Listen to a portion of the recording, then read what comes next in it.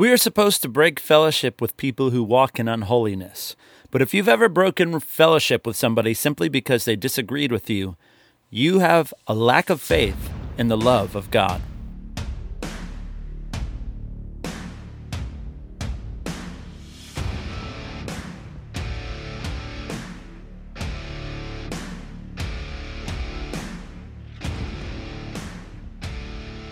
Welcome back to the Faith of the Fathers podcast. I'm your host, Carl Gessler, here to reignite the faith of the Fathers. It's hard to talk to people about doctrines that they hold dear when you disagree with them. Jesus said you'll know the truth and the truth will make you free. So I believe that all truth matters because every lie, even if it's an honest mistake, still leads to a form of bondage. And Jesus said, or Paul said, that it is for freedom that Christ has set us free. So we don't want to be subject to any yoke of slavery. We want to be free.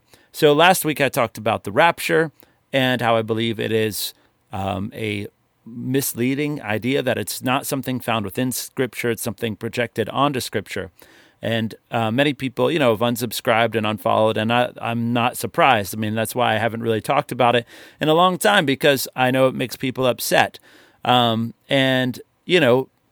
There's not always a reason to talk about it. I don't have to talk to everybody about that. They don't all have to agree with me.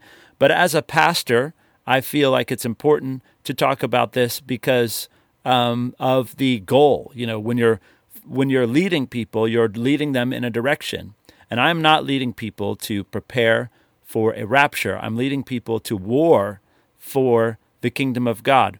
We war against, as Morris Cerullo said, we war against an enemy. We war to overcome an enemy that has already been defeated. It is our job as humans on the earth to be the agents through which God establishes his rule and reign on the earth, not because he needs us, but because that's how he wanted to do it from the beginning. That's how he designed it. And if we are to follow Jesus, we are to become his agents for service. He intends to accomplish his will on earth through the church. I'm very excited about that. So I spoke about the rapture and how I think it's a misleading doctrine from a false interpretation of 1 Thessalonians 4:17 and 18. And like I said, I'm not surprised that some people are upset by that, but I want to ask you today, why are you upset by that? And of course, another thing that many people have been upset about is the idea that can Christians have a demon? And I have a letter I need to respond to where someone took time to write to me several pages about why they thought Christians can't have demons. And this is not uncommon. I've received many messages this way. People have left our church over this. This is not unusual territory. But demons work together.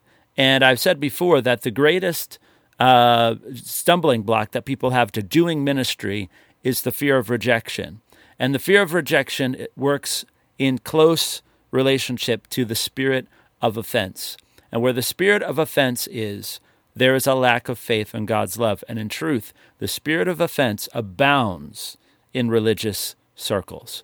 So, for example, I talk about the rapture and how I think it is a misinterpretation of the Scriptures and that the Bible doesn't actually possess anything to say about the rapture as presented in the Left Behind series or many different conceptions of the rapture. The only way that the Bible talks about rapture is in a spiritual sense of being raptured to another level, being taken to another level. We talk about this where Paul says, I was taken up in the Spirit, so to be shown things, to be given a vision, but not in the sense of, the Bible doesn't speak in any way in the sense of taking God's people off planet Earth to live in heaven, because the goal has never been to take the people of God off the planet, but to empower the people of God on the planet to accomplish heaven's will on earth as it is in heaven. That's how Jesus taught us to pray. It should be obvious. It's not, because tradition has blocked our view, has clouded our view, has put glasses on us that causes us not to see. So Jesus said, know the truth,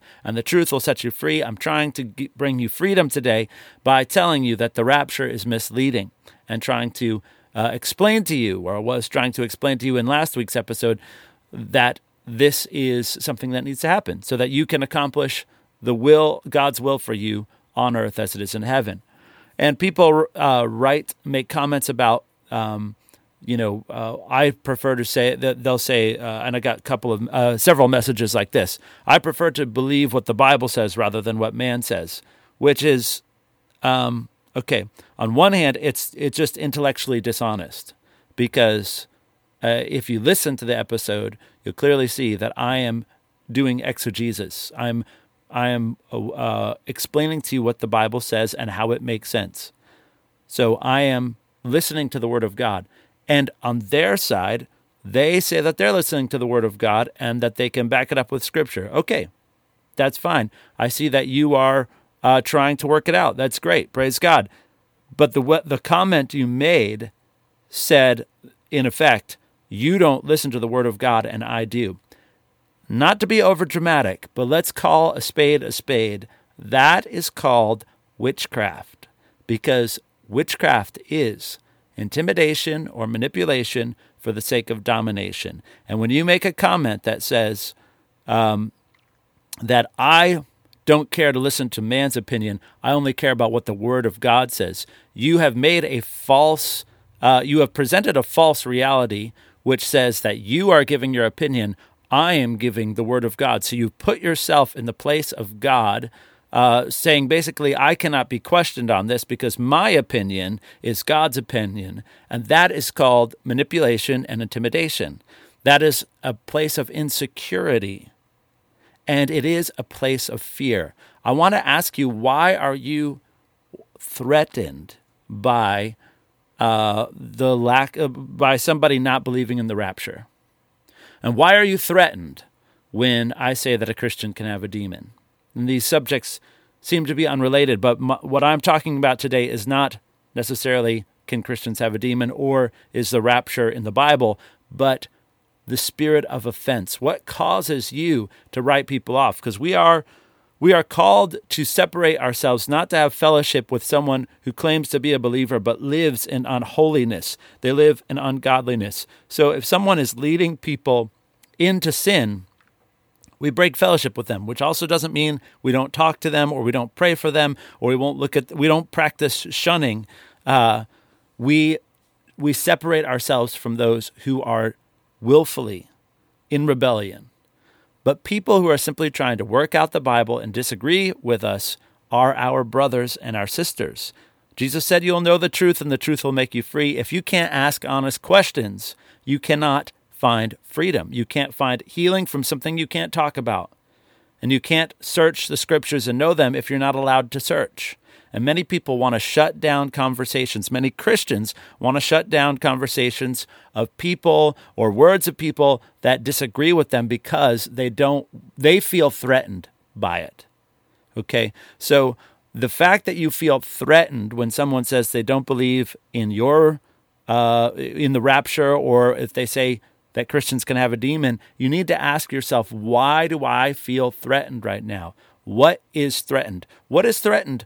If you believe in the rapture, what difference does it make if I don't believe in the rapture?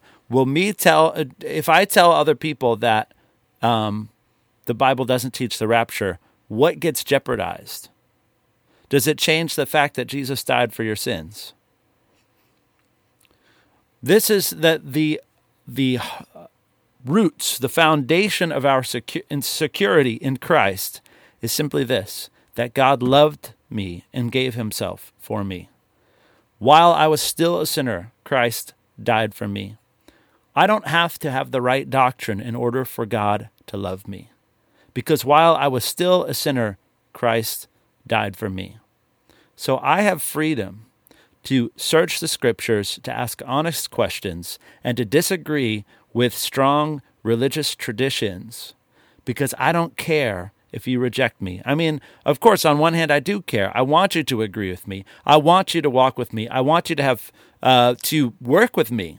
One of the most grieving things to me about these Christians that have distanced themselves from me because they don't believe Christians can have a demon, the most grievous thing to me with that is that the harvest is plentiful and the laborers are few. And I just want to say, come do ministry with me. I want these people to be at my side, be praying with me, to be witnessing the miracles I'm seeing, to be witnessing the deliverance that's taking place, to be witnessing the spiritual realm in a way that takes your faith so much deeper. And it grieves me that rather than having fellowship with me and doing the ministry with me, they distance themselves. They withdraw their support, both emotionally, financially, prayerfully, spiritually. They distance themselves.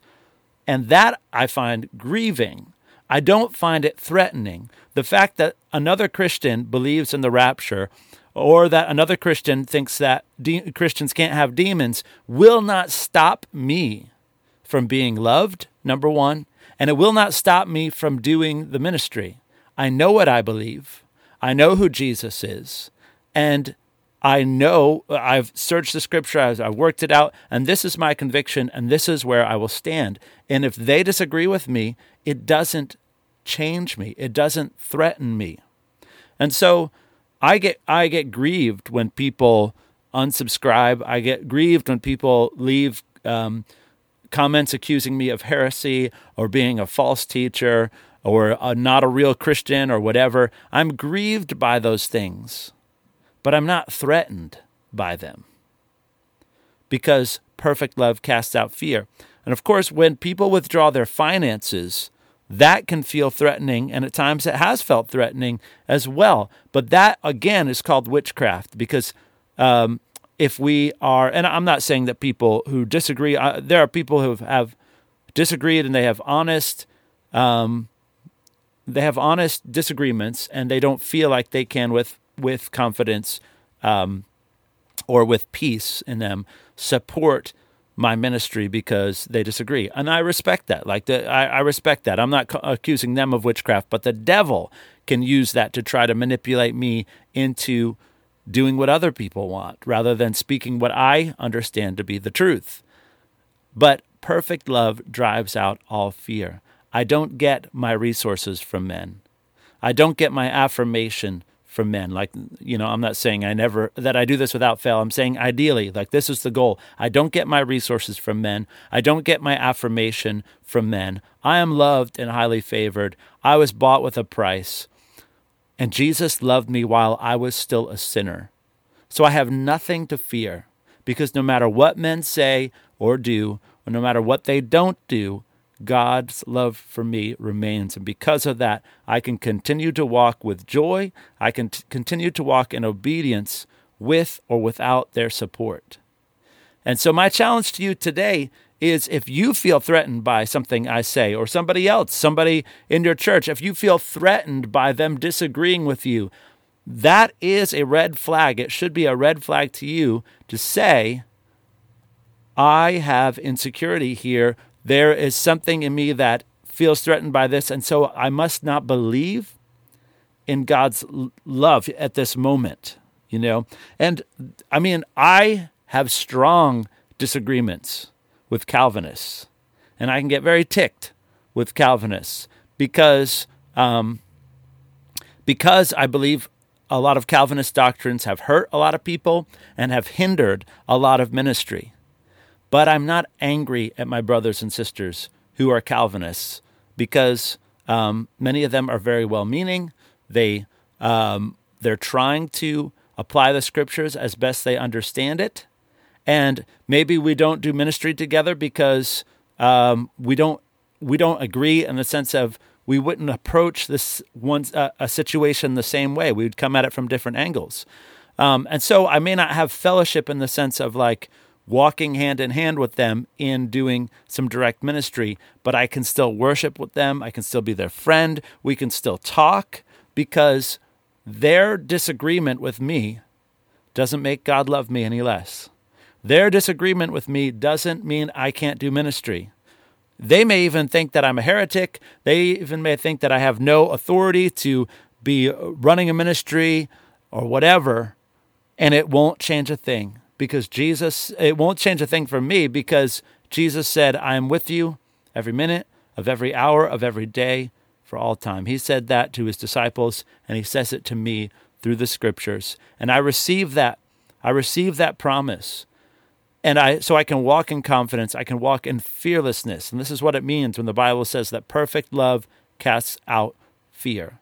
I can walk in fearlessness, and I will speak the truth. And honestly, I'll say the more people have left our church, the more people have disappeared when they have disagreed with what I said, the more I speak truth. And so I thank God for it, because as one person said when they were arrested for the gospel and put in prison, they said that once they were finally arrested and put in prison, they became fearless because the thing that they had been afraid of had happened, and now that it had happened, there was nothing left to be afraid of. And I've always spoken truth without too much concern about offending people, sometimes to a fault. And I've remained doing that, but I have also learned to have more tact and more grace. Nevertheless, I'm always hoping that I can persuade somebody. I believe that the intellectual world has been neglected many times by the charismatic world, and to its own detriment. And I try to fuse together many charismatic understandings of the spiritual realm and how to function in the spirit with the intellectual realm, because they are both important. And Jesus said, you will know the truth, and the truth will make you free. He didn't say you will have sensational experiences, and the sensational experiences will set you free. The sensational experiences only have power because they are true, and the intellect and the spiritual are not in opposition to one another. And so I try to fuse those together, but sometimes I hope in vain that I can intellectually persuade someone to join my side, and by joining my side, I don't mean so that we can war against other Christians. I mean so that we can walk in agreement, because in agreement in prayer, there is power. In agreement in ministry, there is power. So my longing is to persuade you of the truth as I see it. Obviously, if I didn't see it as true, I wouldn't be telling you about it.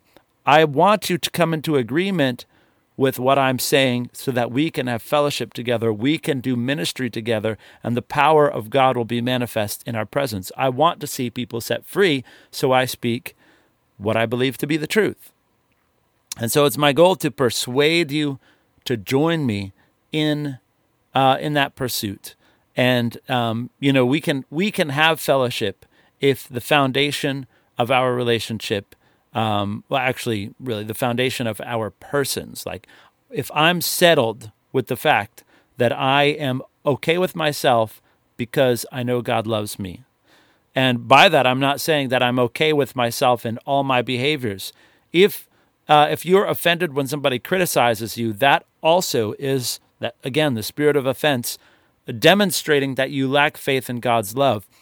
A person who truly rests in God's love can receive criticism because they know that their failures do not cause God to stop loving them. Therefore, they can look at their failures honestly.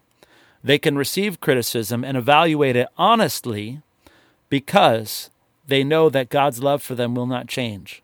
Because while we were still sinners, Christ died for us. So I want to pray for you today, because the church is hindered greatly through the spirit of offense, through the fear of rejection, the fear of man, the spirit of religion. All of these demons function together to cause the church to fight with herself and to cause people to be afraid of doing ministry. I don't know if you realize that, of how much the fear of people criticizing you, the fear of people attacking you has hindered you from speaking. I still struggle with this even in evangelism, that, my experience in my past has been a lot of rejection, a lot of being mocked and ridiculed by people. So it can be intimidating to, in public spaces, openly proclaim the gospel, knowing that the ridicule is coming. So I need this too. I need deliverance from the fear of man, the fear of rejection, the spirit of offense, and the spirit of religion. These things work together to hinder the effectiveness of the church, and I want to be free of that today. I want you to be free of that today. It's time for us to take some territory. So Holy Spirit, I bless you right now, and I thank you for this word of revelation. I thank you, Lord, that you said, I will never leave you I will never forsake you. So I just proclaim to every person under the sound of my voice that Jesus says to you, whoever you are, even if you've never prayed to receive Jesus, if you've never given your life to him, Jesus is still with you. You may not benefit from his presence yet, but I'm telling you right now, I'm prophesying to you the truth. I'm telling you the truth. Jesus is with you. The Bible says that he has placed men in their own places places in time and space so that they might seek for God, even though he's not far from them. And you may be sitting there wondering, does God love me? With all of my sin, with the fact that I've neglected to worship him, I don't know anything about what the Bible says. The answer is yes. Jesus said, I will never leave you and I will never forsake you. That applies to every single person because the love of God is reaching out for you while you are still a sinner. While you are a sinner, Christ died for you. So all you need to do is reach out to him and say, Jesus, I want to learn to trust your love. And I will begin today with this confession. Lord, forgive me for my sins. Forgive me for doing whatever I wanted, just trying to be my own rescuer, my own salvation. I repent of that now. I repent, Lord, of the ugly things that I've done, and I now trust in your love. Lord, I ask that you would wash away all my sins in your blood and make me your child in Jesus' name. This needs to be prayed also for Christians who have been walking in offense. You have been offended at other Christians because they disagreed with you. You've left churches, you've left friendships because somebody said something you didn't like and that hurt you. And you need to recognize that you have not rested in God's love. And so today you need to pray this prayer with me. Lord, I repent of the spirit of offense. I renounce the spirit of offense. I renounce the fear of rejection, and I repent for the wicked things that I said, the wicked things that I did, the ugly things that I did, the way I lost my temper, the way I rejected somebody else because I felt rejected by them, the vindictive things that I said, the gossip I spread because of my offense. Lord, I renounce that, and I repent of it today. And some of us just need to renounce the spirit of offense. So Jesus, right now, together, we renounce the spirit of offense. We renounce the fear of rejection. We renounce the spirit of religion, the spirit of pride, and the fear of man, which is a trap. We renounce it today. So in the name of Jesus, I command every spirit of offense to go right now. Go. I command every spirit of rejection, the fear of rejection, the fear of abandonment to go right now in the mighty name of Jesus. This person is not your house. They're not your home.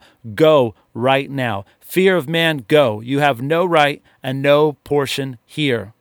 Lord, we repent of the idolatry of our doctrines, Lord, of putting our hope in having the right theology rather than putting our hope in the finished work of Christ, in the love of God. Lord, we just rest in the fact that you died for us while we were still sinners. And we want to know the truth, Lord. We want to know good theology, but this is the one thing that we hang our hat on and we will not change. This is our foundation, that you, Lord, love us and gave yourself for us, that while we were still sinners, you died for us.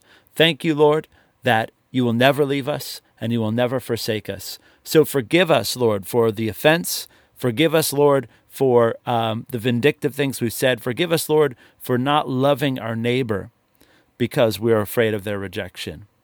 So, Lord, I ask that a spirit of boldness, a spirit of power, and the fire of the Holy Spirit would fall on every person under the sound of my voice right now. Be filled with the Holy Spirit.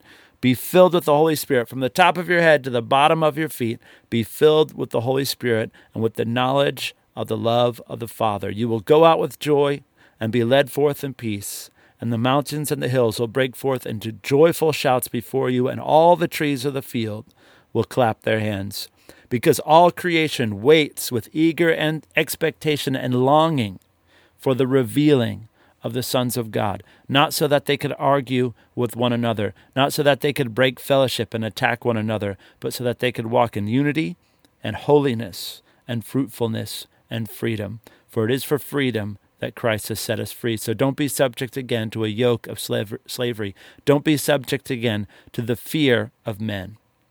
It is enough that you are loved. You have the freedom to search the scriptures, to ask your questions, and know that answers will come. And in the meantime, as you wrestle with it, know that you are loved and you don't have to be afraid. God bless you. If this has helped you, leave a fire emoji, like it, subscribe, share it with a friend, and let me know in the comments. All right. God bless you guys. We'll see you next time.